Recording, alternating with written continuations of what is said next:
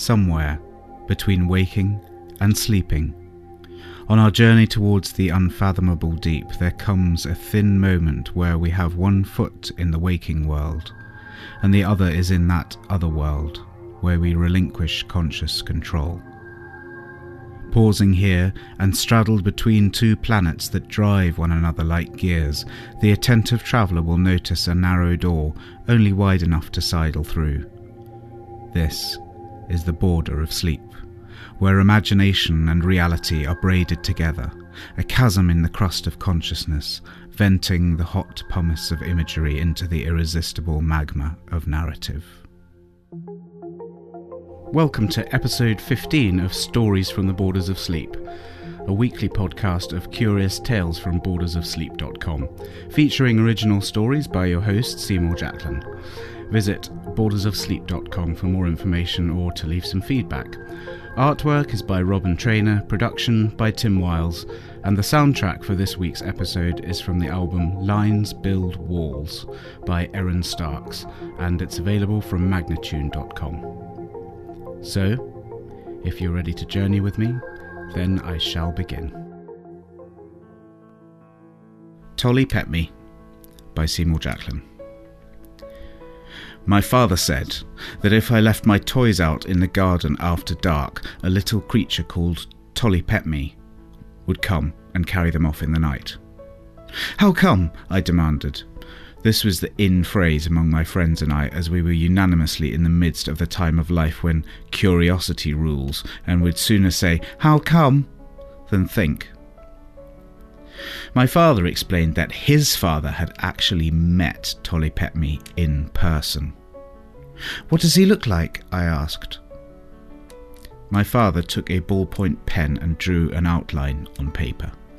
A spiky sort of ball with two eyes on it to see in the dark, and two rubbery-looking legs to carry it back where it came from.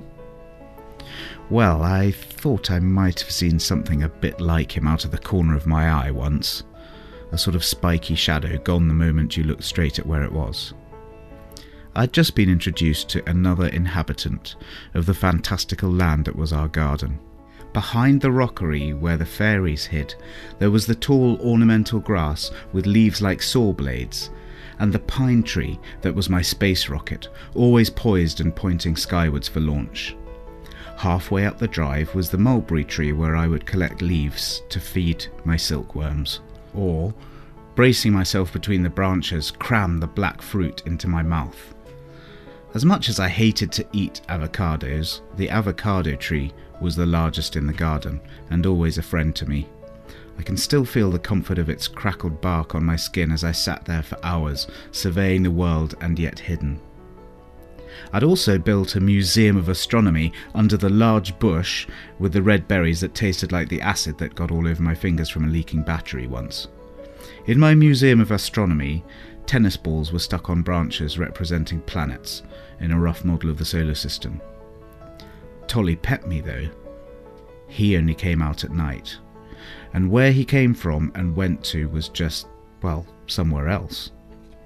I had to see him, or at least communicate with him in some way, and this would call for every drop of ingenuity that a 6-year-old had.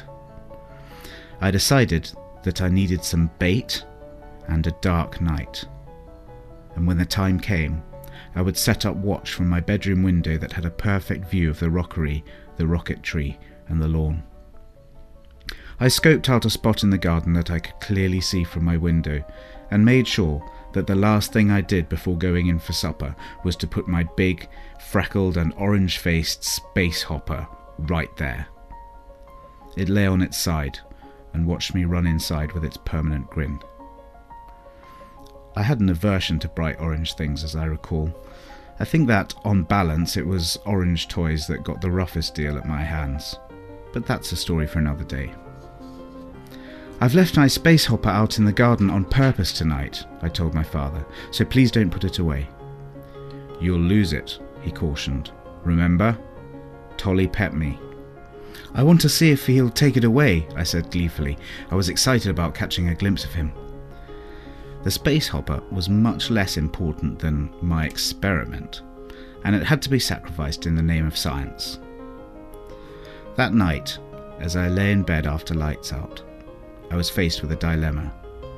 To get out of bed and go to the window, I would have to risk getting caught by the alien who lived under my bed and terrorised me. Many of the hours I lay in bed, paralysed with a sickening fear of its greasy skin and huge eyes, not to mention the nightly ritual of taking a flying leap into my bed to avoid being grabbed by the ankles. One night I'm sure I woke up and saw those eyes looking at me. So I lay there. As long as I stayed in bed, I'd be safe. I gave up on watching for Tolly Pepmy. I figured I'd know in the morning if he'd been. Then sleep came. Light through the curtains woke me the next morning. The same light that had the property of being able to dissolve aliens under beds and make it safe to walk within a couple of feet of them. And I ran to the window. No space hopper. My father was in the kitchen. "It's gone! My space hopper's gone!" I danced with delight round my father. "Tolly Pepmy took it!" I fancied that Tolly Pepmy had a huge hoard of children's toys in his lair, and I pictured him there, on top of the pile, his most recent, proud, big, orange trophy, my space hopper. I figured I had Tolly Pepmy on side now. I'd just probably given him the best toy he'd ever had. He'd be ecstatic. Maybe he would write me a note like Father Christmas did when he gave me the Swiss Army knife, suggesting that I let my parents keep it for me until I was a little bit older. Or like the Tooth Fairy, perhaps Tolly Pepmy would leave me a 5-cent coin that smelt of perfume. I was sure we'd be good friends in the future, and I did have a fantastic tale to tell my buddies.